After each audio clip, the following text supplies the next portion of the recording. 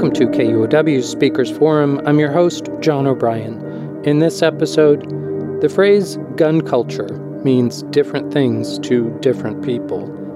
Gun enthusiasts herald and defend their constitutional right to own and use firearms. On the other hand, many gun control advocates view gun culture in the United States as a national shame, one that makes us world leaders in gun ownership and violence. The polarization between these two camps is well chronicled, and former firearms executive Ryan Busse finds himself smack in the middle. He calls himself, quote, a proud outdoorsman, gun owner, father, and resident of Montana. If there is a reasonable, sustainable middle ground between gun rights and gun control, Busse may know better than most where to plant that flag. His new book is Gunfight: My Battle Against the Industry That Radicalized America.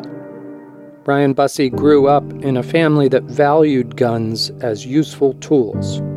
He has fond memories of learning about them from his father, and has passed that tradition down to his children. He grew up in a time when the National Rifle Association stood for and promoted responsible gun ownership and ethics. But he saw that stance and the relationship between the NRA and the gun industry change over the years toward a culture of conspiracy theories and fear-mongering. At a crucial interlude, the man nominated many times for the Shooting Industry Person of the Year award could no longer support the path he saw that industry taking. Guns are used for recreation, hunting, target practice, and competitions, and self-defense in the U.S. Recent studies show that the subculture of recreational use is falling, while that of self-defense is on the rise. Amid those trends, people are being killed in staggering numbers. There were 14,400 gun-related homicides in 2019. Killings involving a gun accounted for nearly 3/4 of all homicides in the U.S. in that year. Ryan Busse spoke recently with KUOW's Bill Radke about his book and the changes he wants to see in America's gun culture. Town Hall Seattle presented their talk on November 1st as part of their Civics series. We'll start here with Busse reading a passage from Gunfight. You are an evil little bastard. Spit flies as the middle-aged man screams at my younger son, Badge. You know that? The man wears an American flag on his shirt and a pistol on his belt.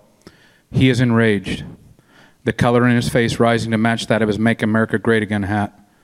Then the stranger pushes his finger into my son's chest. Badge is a slightly built boy of 12 with blonde hair and bright eyes, and he is terrified.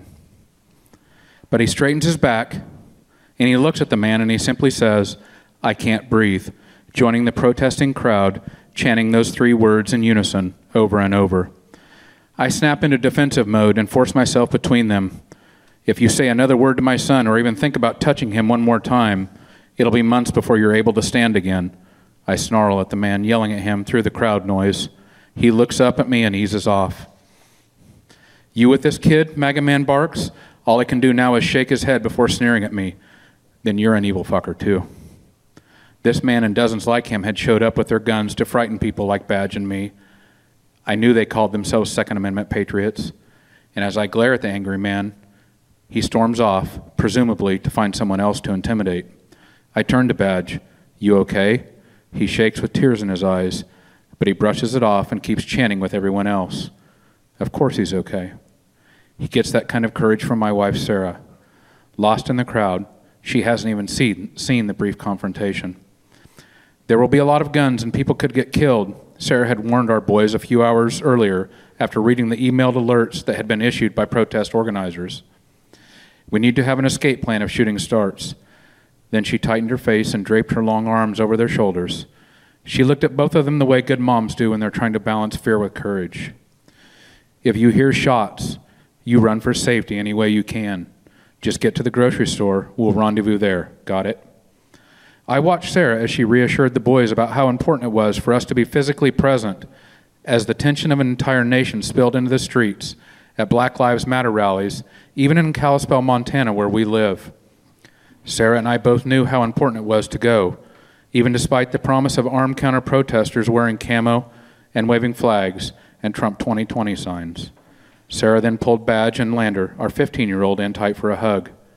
I bet they'll have Confederate flags, Lander said on our drive to the protest. What kind of idiots idolize losers? After a moment, he asked, Dad, are these the same people who keep coming after you at your job? Yeah, I said, wishing my answer could have been different. Do you think they'll have any Kimbers? Badge asked, referring to the major U.S. gun company whose sales office is headquartered in Kalispell, because that'd be weird. I'm not sure what we'll see, buddy, I replied, but they'll all have AR-15s and tactical gear. They're going to look scary and dangerous. That's because they want to frighten you. Don't let them. Sarah finished my thought. This isn't about them. It's not about us. It's about standing up with people of color. Then she shot a glance at me. We're not going to let guns be a distraction. That's when I realized I was probably the most frightened among the four of us. I was intimately familiar with the people and weapons that would confront us, and I knew what those guns were capable of. That's because I was, even then, an executive at the country's top gun manufacturers. I am responsible for selling millions of guns.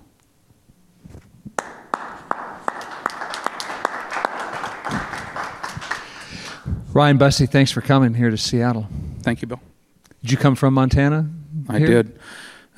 We needed just a bit of culture, so we came 2.5 days early and have been enjoying Seattle. Yeah.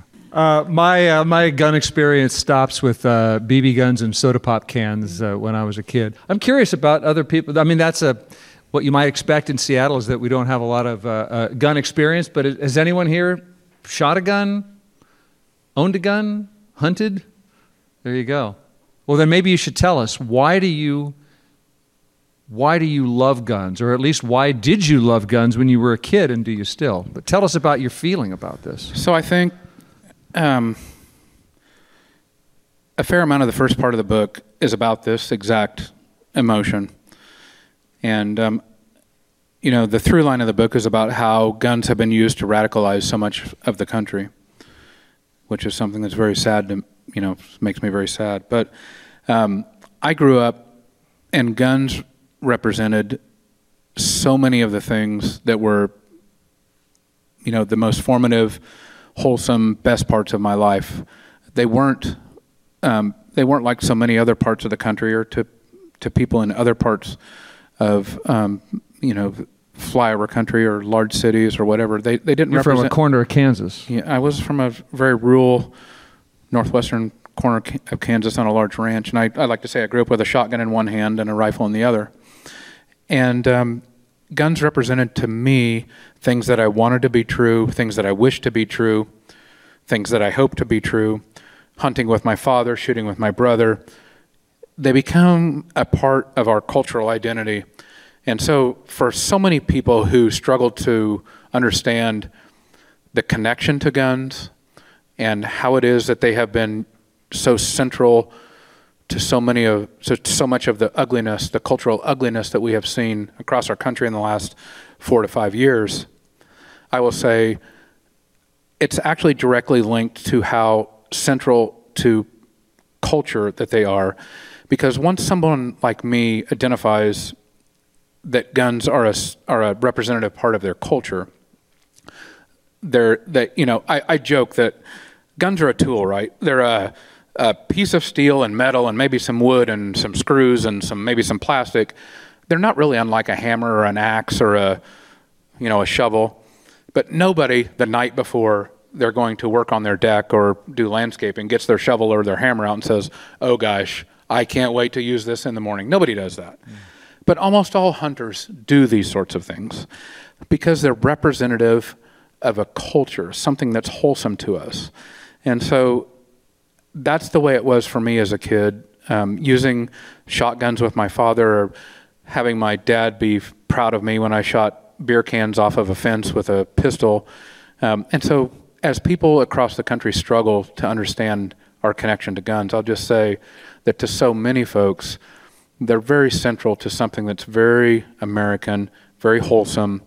And when that sort of cultural connection happens, then it can be twisted in very, very nefarious ways. You've said wholesome a couple of times. What do you mean wholesome? I think that, hunting is like an iconic part of our American culture. It is for me. I hunted with my boys just last week and the week before. Hopefully I'll do it again soon. For us, gathering food, shooting, and guns are a part of this. They aren't central to our identity, but they are something that we use. They're a tool that we use.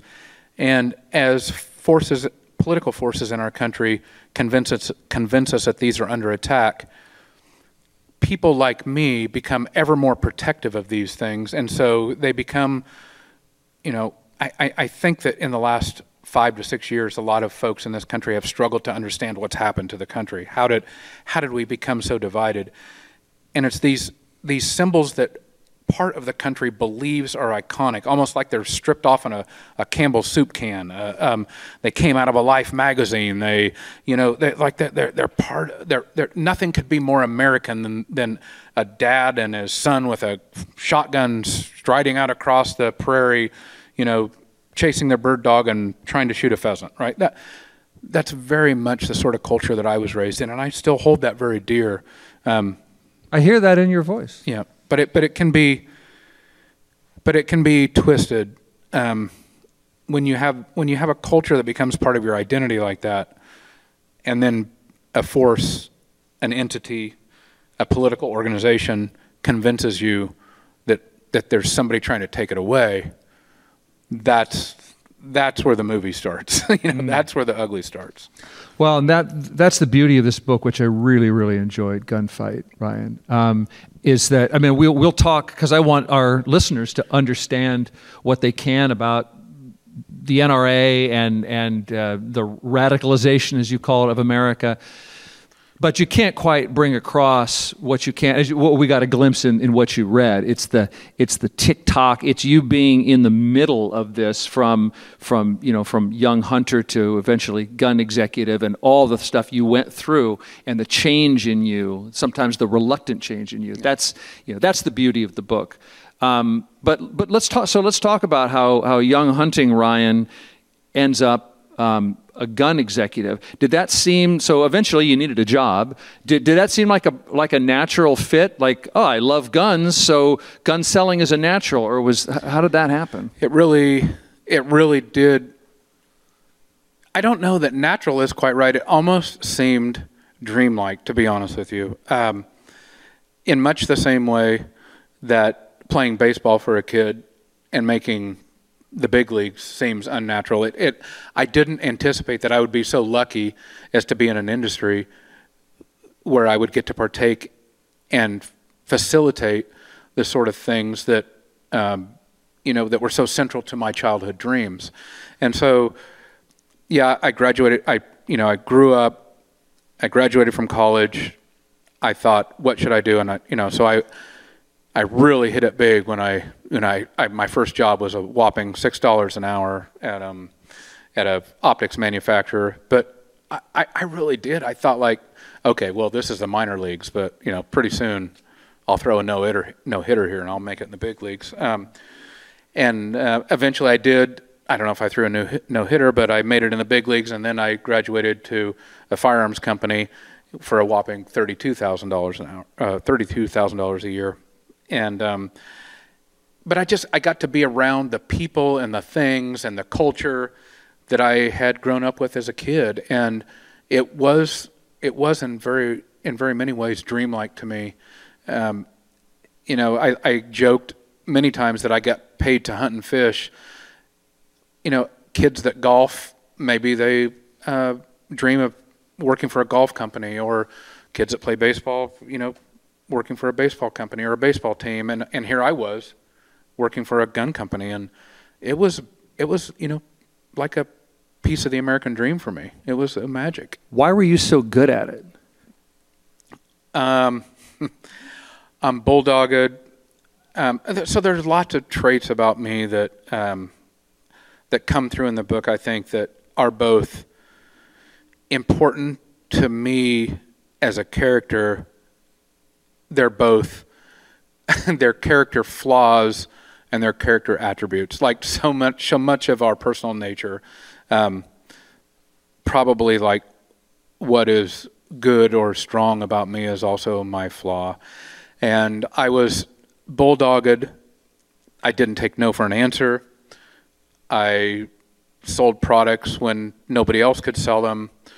I worked hard. I worked almost 18 hours a day for a long time. I wanted to build a company.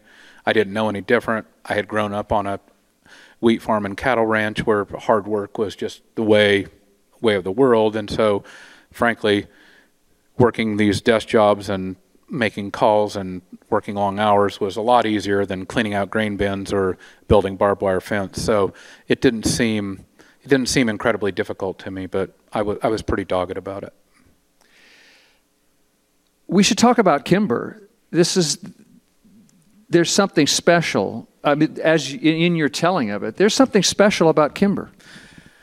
I was very proud of Kimber. Kimber is a Pacific Northwest company. We're sitting here in Seattle today. Kimber was founded in Portland, just outside of Portland, Oregon. And it's a very iconic, high-end company that builds very fine firearms. And it was a fledgling company when I started, but we built guns that were collector's items, that were passed down generation to generation, that you could be proud of. And the owner of the company never wanted to build. At that time, it was an Australian guy who. What a piece of work, this guy. Yeah, we find in the book that he's a very colorful character, and yes, as he once said, he liked the palace of the interpretive dance, which is what he called the strip clubs in Portland. He loved to have a good time, but he loved good guns. He was an artist, and he never wanted to build guns that would be found in crime scenes. And for as questionable as he was in all of his other character, he had this sort of artist through line in him, and I identified with that. And those are the sorts of guns that I thought I could be proud of, and that I could maybe tell my father about, or tell my grandfather about, or maybe pass down to my son. This sort of American iconography that comes up through the firearms business. I thought I was living in that, and for a long time, I think I was. Well, that Australian dude was a piece of work, and that's part of your book is just the meeting character after character. Yeah. But after a while, it's not so funny, and it's not just strip clubs. So let's start with this. I forget, is it David? Yeah. Right? The Daryl Stewart. Daryl. Yeah. Did you think that any of his rot, or whatever you want to call it, had anything to do with guns? No. Or was that a coincidence? No. I don't.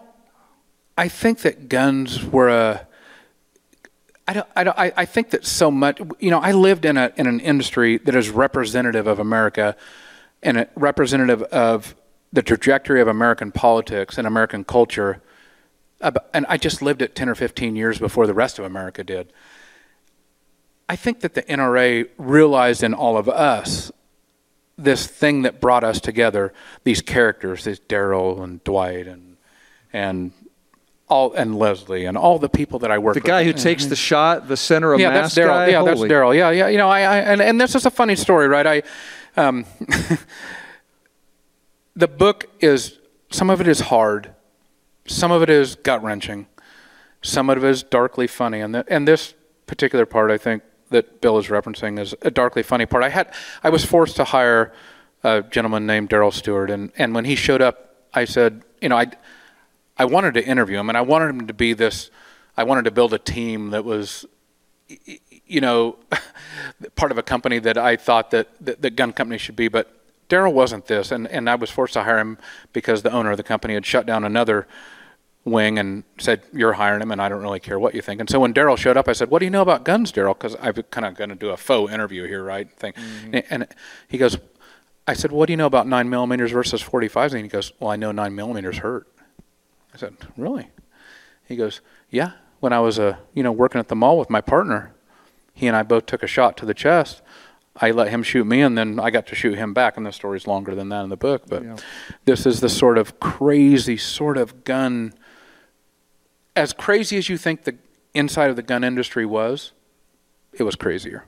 It was crazy. That's why I bring it up, because I will cop to my Seattle blue state, don't own a gun, never hunted anything in my life. I don't know. I'm an idiot, right, about this stuff. But so through my lens, the yahoos that you were surrounded with, I felt like, well, that's either the kind of people, either guns do something to them, or they're the kind of people who would want to be around guns. But, I didn't know if I was misreading that, if I was being one of those West Coast elitists.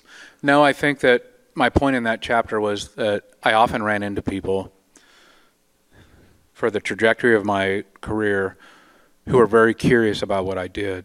And that's one of the reasons I wrote this book. I feel like I had an outsized influence on American politics and our history. And I feel like my industry had a very outsized influence on American politics. And so many people think that it was these button-down service academy, very well-trained, disciplined people. No, it wasn't. It was people like Darrell Stewart who were volunteering to get shot with a bulletproof vest on out behind a mall in Reno. And we were just, everybody in the industry was just enamored with guns. We just wanted to work with guns. And I tell the story in the book that everybody who I ever interviewed, I always ask them a question: what would you like out of a job? And it's like, essentially it was anything I can do to work in the gun industry. There was just an almost preternatural sort of attraction to working with guns. And I had that too because of my cultural upbringing. But as I went along in the industry, I realized, wait a second, this is so sort of gravitational that we can be molded into something that's not really very, very healthy. I guess the reason why I'm asking is that, and there's a lot of unsafe workplaces, but you just tell story after story of, the guy shooting his dog and, out in the field and, receptionists fearing for their lives. And so I'm thinking, am I looking at this through bias, or is there, because when I hear, gun lover, you'll hear gun nut out here, I just think, I liked shooting BB guns, but it was just a BB gun. I don't understand the kind of wild-eyed, this is my mind, Ryan. It's like I have a caricature in mind of someone who loves guns a little too much. You know what I mean? So just what do you think is going on with that? So I think there was a time I lived in the transition between loving guns a little too much, which maybe I did as a kid. I don't know, but there wasn't.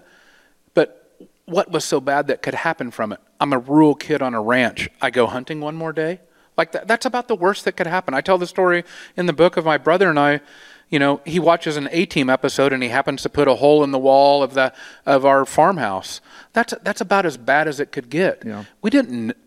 There were no mass shootings. There were no school shootings. There was no Columbine. There was no Parkland. There was no Las Vegas, Sutherland Springs, Sandy Hook. There was none of this stuff. And somehow it went from that, which was maybe, in our mind, there was it was American and wholesome, and it was healthy, and it was part of our childhood. And then I lived through this transition when Darrell was trying to shoot his dog in the parking lot, and we forgave that. And, he told me a story about taking 9 millimeters to a bulletproof vest, and we forgave that.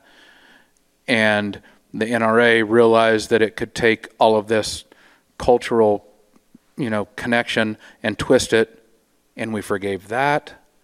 And then we woke up, and the NRA is what it is today. And I guess my book is the transition in our culture, my story and America's story, between a couple of kids, my brother and I, shooting on a prairie ranch in western Kansas, to where we are today, where we were told we need to forgive people who stormed the Michigan Capitol with loaded AR-15s and 30-round magazines and threatened to kill a governor, and we're supposed to forgive that. Yeah. And I don't think we need to forgive that. Well, let's get into that. So this is the core of the book. What's the subtitle? My Battle Against the Industry That Radicalized America. So will you, and this has to be compressed, it's not like reading the book, but will you give us that sense of the radicalization as you experienced it from the inside? Yeah, it's very much, so it's told through my eyes, through my story, but I think that my story is very much, is very similar, is the through line for America's story, where a political entity realizes that there's something wholesome, twists it, and then uses it to change American politics. And I would have never dreamed of, my grandfather was a proud FDR Democrat who had his favorite hat that he wore to my ball games as a kid in Western Kansas was a black NRA cap with the big gold NRA letters. He would have never dreamed of an NRA that we have today. My father was an NRA member who got magazines right up until the early 1990s at our house. They never contained, impending stories about the doom of the Republic and God only knows what else now. Would you maybe you should explain to us what the NRA is, because it sounds like it's a shooting club, or it's a political organization, or it's about maximizing industry profits. It's all the above, and the NRA actually has two legal wings, a 501c3 and a 501c4. A 501c3 is the nonprofit wing, which forever was the preeminent side of the NRA, which is they taught shooting safety, they put on shooting schools, they hosted skeet tournaments, they did the things that my grandfather thought were very commendable. The 501c4 is the political side of the NRA, and that's what we all think of the NRA now today, which is maybe the most powerful political organization that the United States has ever seen. And I lived in the transition between those two sides of the NRA, and it's become, in my opinion, one of the most dangerous and divisive tools, entities, forces that this country has ever seen. And it has become that way because it could take this wholesome memory, these things that are so dear to so many people in red flyover states and rural areas, and even in suburban areas in places like Seattle. There are a lot of NRA members in suburban Seattle. They can take these sort of cultural connections and twist them into something that's very, very dangerous, and that's where we are today. Well, one of our questioners asks, was there a specific moment or event that made you want to leave the firearm industry? When you made that decision, did you feel any guilt from your coworkers or any other parties? Yeah. I still feel guilt for staying in too long, although I believe that I was, the book is about me fighting against it for almost 20 years. But I point to one particular instance. The 2017 SHOT Show, the SHOT Show is the large industry trade show. It's one of the largest trade shows in the world, and it's typically held in Las Vegas. And the 2017 SHOT Show happened to be held on Inauguration Day, 2017, just after Donald Trump was elected in 2016. And in that SHOT Show, something I'd never seen happened. These huge booths, which are bigger than the space we're sitting in here tonight, all these companies, including mine, had these monstrous booths, many hundreds of thousands of dollars. They're buildings, they're not booths, but everyone had multiple flat screen TVs tuned to the same place. And I noticed at about 9:30 in the morning, I think that's about the time, Las Vegas time, when what would become known as the American Carnage speech, which was Trump's inauguration speech, was going to happen. And it was piped in through the whole SHOT Show came to a standstill, like a Catholic mass. All of the flat screen TVs were tuned to the same network television, and tens of thousands of people who normally move with a kind of frenetic pace just stopped in their tracks. And I thought, my God, what have we done? That didn't happen at shows like that. that never happened. Like, to assume that every single person in this humongous entity had the same sort of political outlook and wanted to cheer this, come on. It didn't take a genius to understand that we had just elected somebody that was potentially very, very dangerous to our democracy. And I looked around and thought, there were people from Spain and Germany. Why are we inflicting this on them? Not to mention me, who didn't agree with this. And it was just this sort of cultish environment. And it was, the through line of the book, again, is this sort of, the belief that I lived in this thing that was a precursor to what our modern politics were. That was 2017, just at the beginning of the Trump presidency, and how, come on, we've all lived through this thought that how could an entire entity of people look at this, pause, silent, standing still with reverence, and not think something's wrong? And I lived that on that inauguration day at a trade show, at a firearms trade show in January of 2017. And that was really the day where I tell the story. I come home. I lived in Montana at the time. All of our flights, it's not Seattle. We don't have direct flights everywhere. So all of our flights got home at midnight. I got home at midnight. I drive home. It's almost 1 o'clock. I try to slip into bed. Sarah asked, "How was it?" I said, "I can't do this anymore." Yeah. And that was really a breaking point for me. And there was all that time leading up where you're the frog in the slowly boiling water. Yeah. So we were starting to talk about this as we had a drink earlier. How do you figure that happen? That radicalization. I'll just let you handle it. How did that happen? And how did the gun industry get so tied up with this cultural radicalization? So I think that the NRA, and we were chatting about this, I think the NRA accidentally stumbled onto so many of these things, and then very, very powerful political forces in the country were smart enough to recognize to use them. So it wasn't a masterminding of conspiratorial geniuses decades ago. No, I don't think there was a lot of genius. They became evil geniuses, but not in the way that so many people portray them. And I think it's important for people to understand this, because as we think about undoing so much of this cultural division and this stuff that is tearing families apart, the stuff that is tearing workplaces apart, we all have stories about losing friends and family members, and we can't go to Thanksgiving dinner, and it's just horrendous. And we seem to think that it's been laid over the top of us by these mastermind genius people, but that's really not the way it happened. As I saw it, as an example, one of the main components of this sort of cultural division that we've seen over the last few years is this belief in and drive from conspiracy theory, because it drives fear, this sort of basal level human fear. And I saw Wayne LaPierre jump up on stages and almost like, I'm oversimplifying a bit, but I'm telling you I'm not oversimplifying much. And it was almost like he would whisper backstage, like, "What do you want me to say?" Like, okay. Barack Obama is going to rewrite the Constitution. And then people cheered. and be like, okay, they bought that one.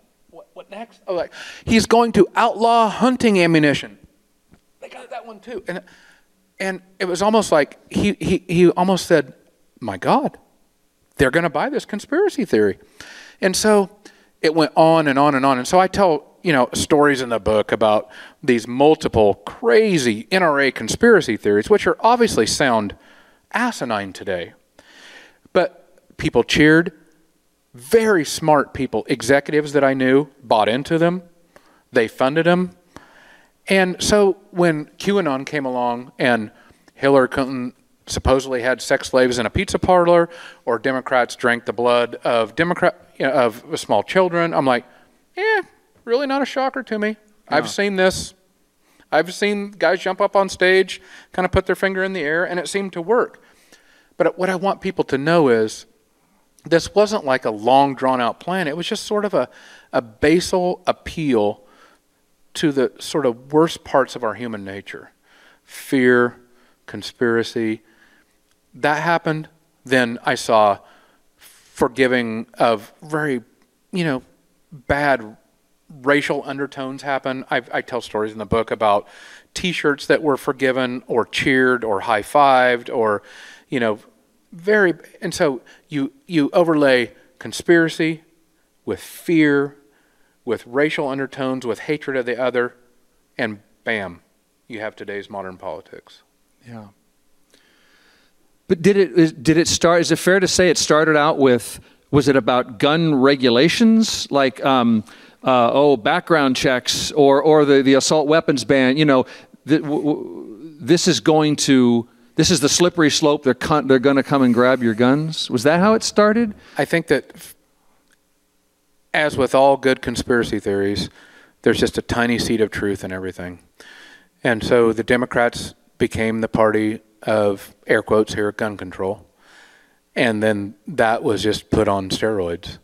And the NRA, it went from, we're trying to regulate what high capacity is, 10 rounds or 11 rounds or 12 rounds or 8 rounds, to it wasn't a big step to go, they're going to take all of your guns.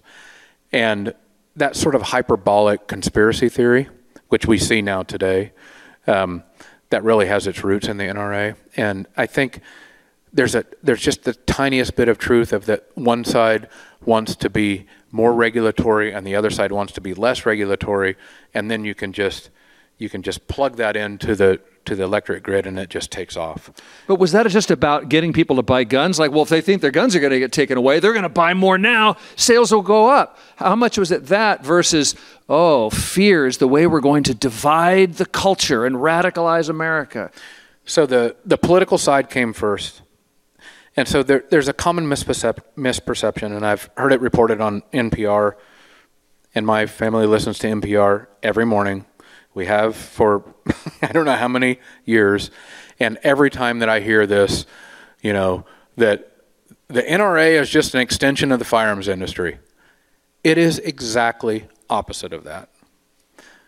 The firearms industry takes its orders from the NRA.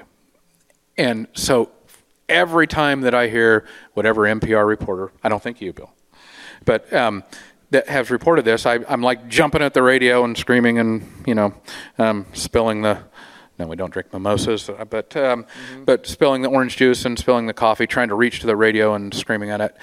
It's not, the NRA has, it set the pace with these very divisive politics, and it just so happened that the very same things that drove NRA voters and NRA politics and these divisive right-wing politics, the firearms industry said, holy smokes, these are the same things that sell guns.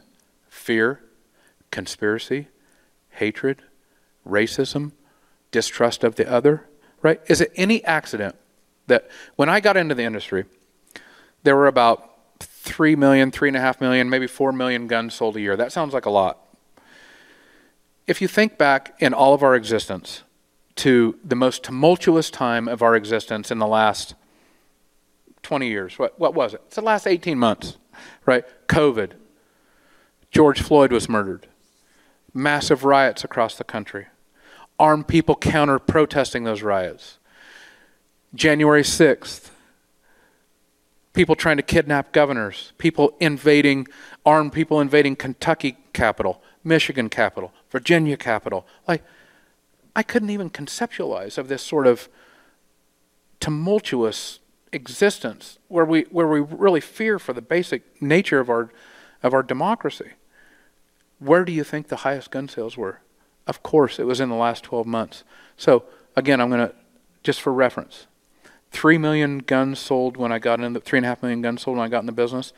In the last 12 months, 24 million guns sold. And in the book, you keep charting the ups and downs. Yeah. You can see it happen. Every time a Democrat, so the two things drive gun sales big time. Fear generated from the election, a Democratic election, and that's usually irrational fear driven by the NRA hyperbole, or national tragedy. 9/11 drove sales, and then, so usually gun sales go up in a Republican or up in a Democratic administration because they're going to take away everybody's guns, and so that generates fear, or down in a Republican administration because there's not going to be any fear. The only way to overcome those sorts of big trends is and in the downturn during Republican administrations, for George Bush administration, it was 9/11 and hatred of the other, hatred of Muslim terrorists invading our, towns and cities. In during Donald Trump administration, it was hatred of our neighbor, hatred of minorities, hatred of people marching down the streets and, burglaring your garage or murdering your kids or whatever it is, and COVID, and just an unbelievable amount of angst. So, yeah, that was very frustrating to me because I wanted to work in an industry and for a company that built fine guns that I could be proud of, that my dad and my grandfather would be proud of, and here we have these larger societal influences coming in, and they had nothing to do with hard work and good firearms design and things I could be proud of. They were parts of this much larger, these big tidal waves that were hitting me.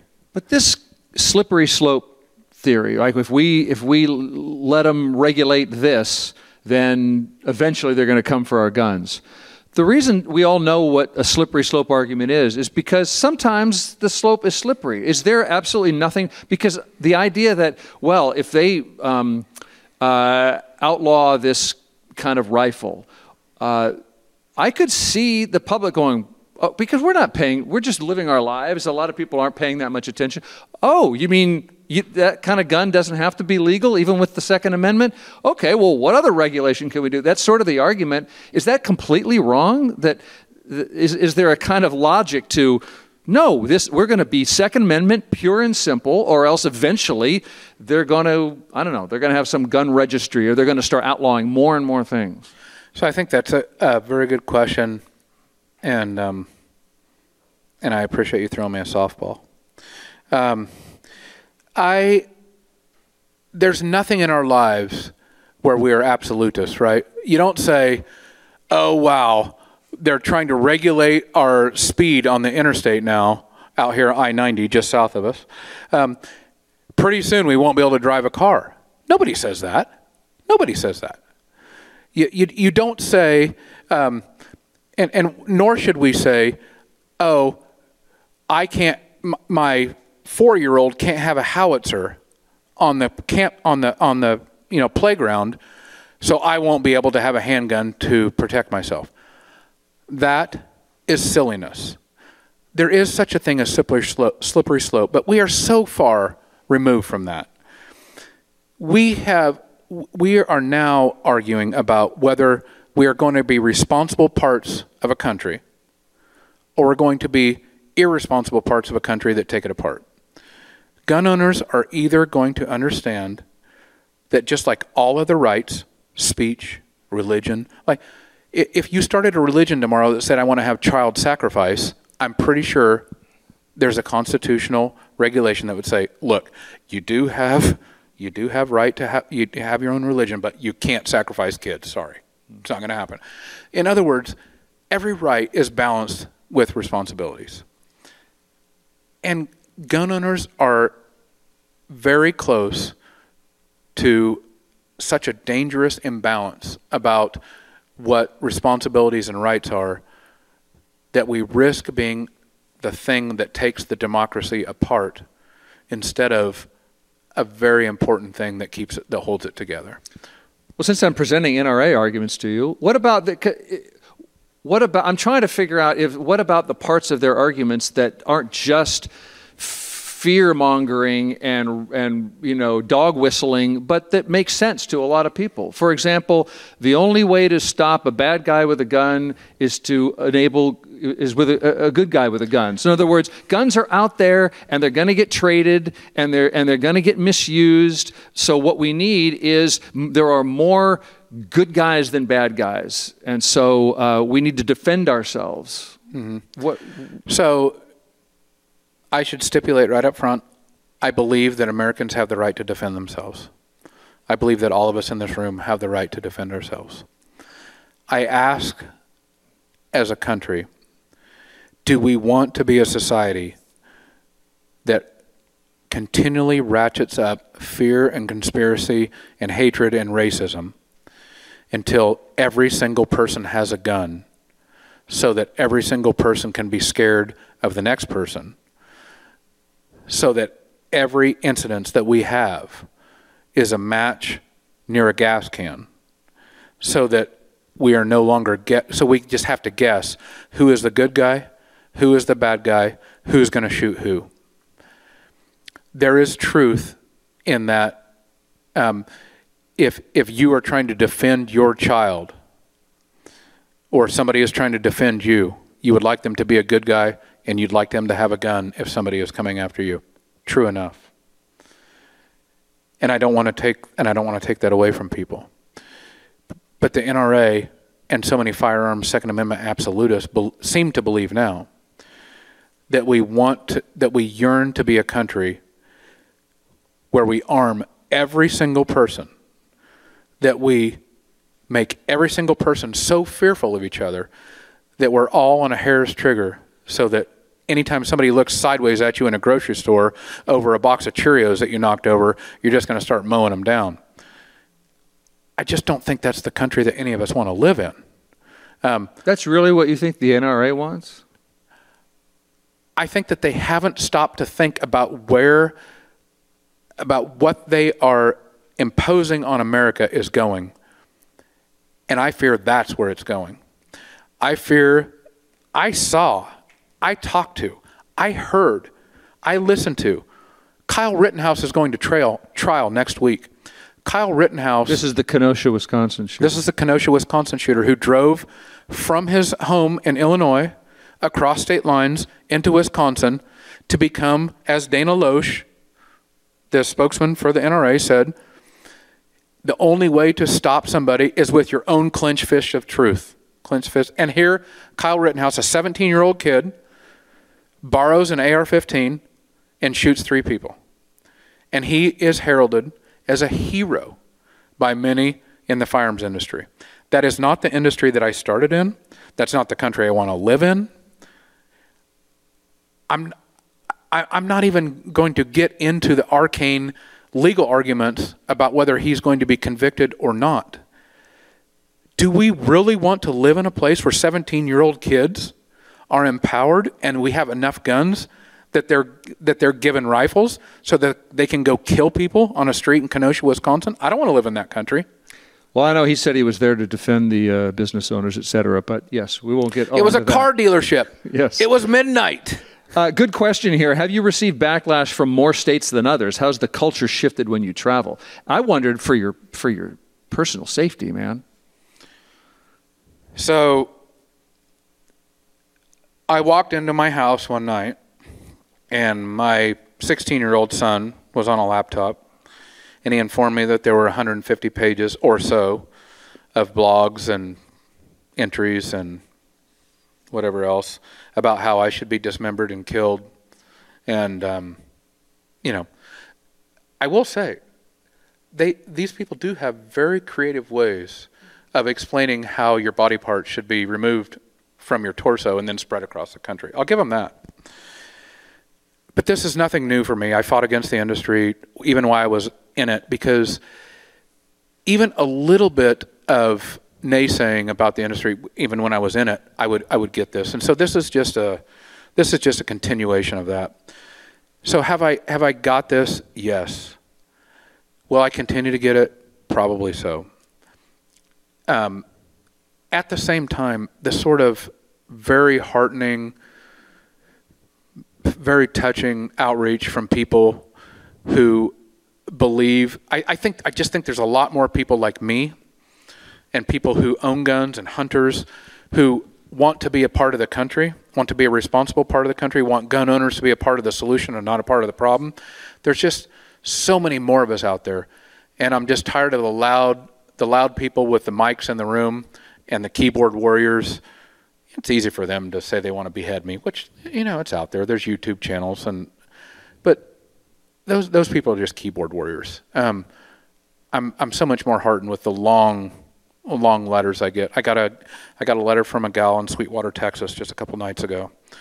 Multi-generational ranch owner of some huge ranch in West Texas, about how my book resonates with her and she just can't take it anymore, and she's no longer an NRA member, and her husband's not going to be either, and neither are her sons, and she feels like this thing that they love is taking apart the country.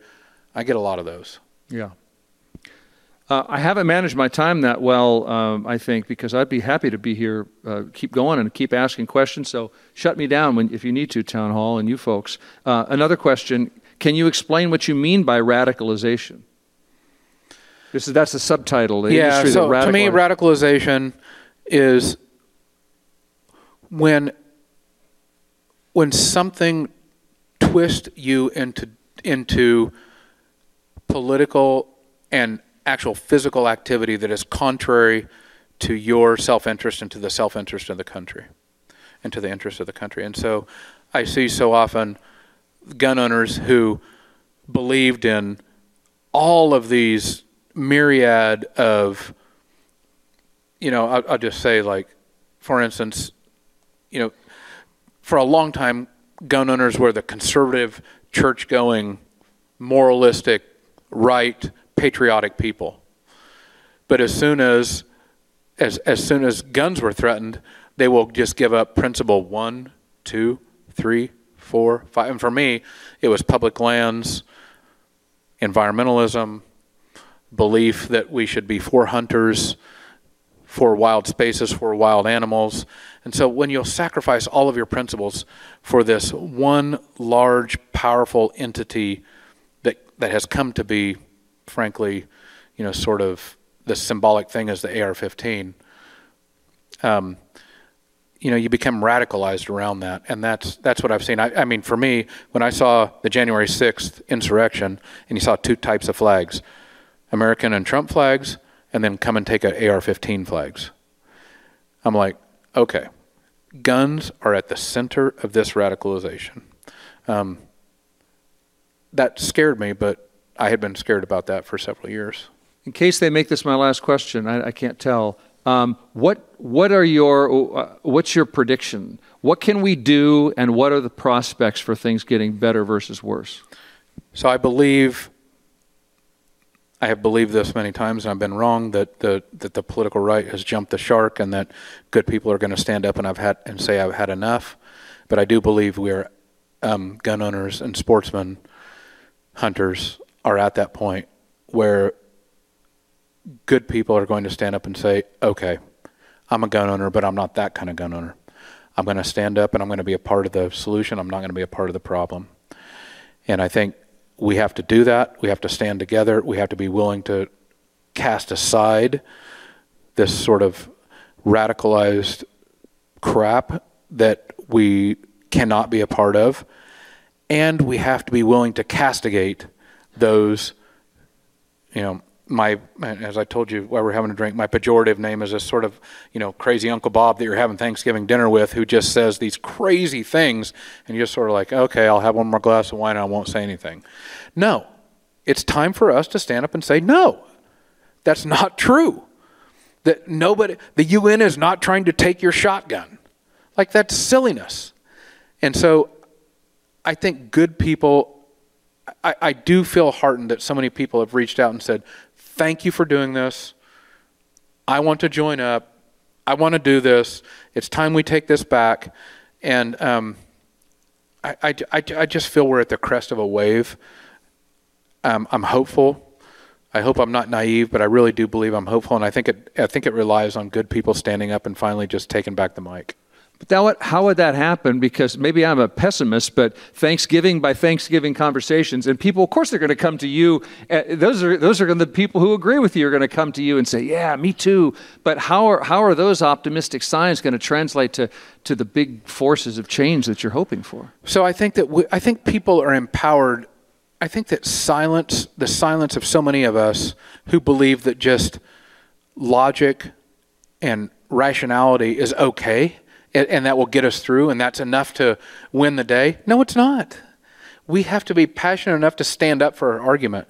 And I believe that this this sort of frightening proto-fascist thing that we've seen bubbling up on the American right really has a lot to do with us being, with progressives, moderates, people who care about democracy, classical liberals, being so tied into just being right and rational that we don't stand up and fight for it. I think that if we stand up and fight for it, we'd be amazed at how we can put this sort of ugliness back in the shadows. I don't think that ugliness will ever not be a part of any democracy or any government, but it has taken far too large a role.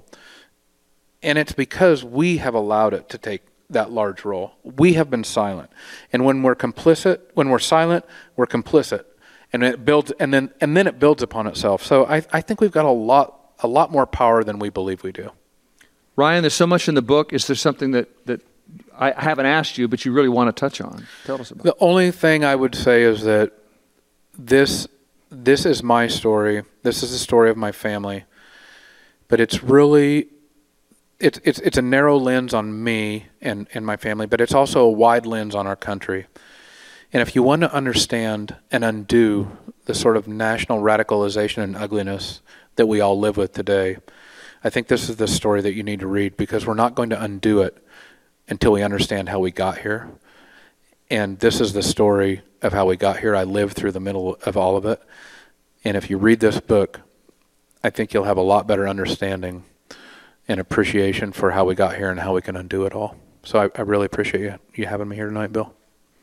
I was really drawn to the idea of the couch commando, and there are other names for it, but I really think, and it could be right or left, I suppose. I'm a fan of somebody understanding how they're being manipulated, especially when they have their pride their pride and identity seems to be so caught up. It's kind of a humiliating read if I'm one of those people who, who just is all caught up in who's the guy with the coffee? Matt Best. I'll let you say it.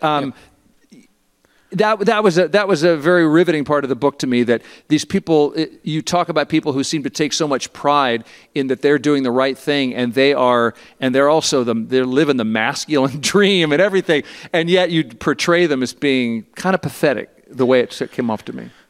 I think that so many of us have, in the last 3 to 5 years, woke up, looked at the news, gone to a protest. I had my son attacked by one of these people and thought, what in the holy hell? How did we get here? It's this weird mix of strange machismo patriotism wrapped in a flag, sort of near a Bible. Like it's this all, and I'm sure that so many folks have thought, good God, like how did it just sort of emerged on the political scene, right? On the American political scene, just like one day, it's like Bill shooting cans with his BB gun, and then the next day, armed guys with American flag bandanas and AR-15s and tactical vests and 3-point harnesses and 30-round magazines are down at the local protest threatening kids in Portland. Like, how the hell did that happen? Yeah. Well, this Couch Commando chapter explains that, and it's a byproduct of 20 years of American wars in the Middle East, in a place that the firearms industry pejoratively called the sandbox. And then you have all of these special forces folks, most of them guys, who came back and have been largely revered and portrayed in very heroic ways in numerous TV series and Netflix accounts and movies and everything else. And then you have the weapons that they carried, which were, for the most part, weapons of war, AR-15s, offensive weapons of war. And when you mix this all together in a soup, and then you have and then you overlay American quarterly capitalism over that, and you think, how can I make a buck on this? Then all of a sudden you have this weird, frightening American machismo that we see, that you can only be patriotic if you have a flag, an AR-15, 30-round magazines, and our Kyle Rittenhouse traveling across the Illinois border, borrowing an AR-15 and killing protesters, right? That's the way you prove your manhood.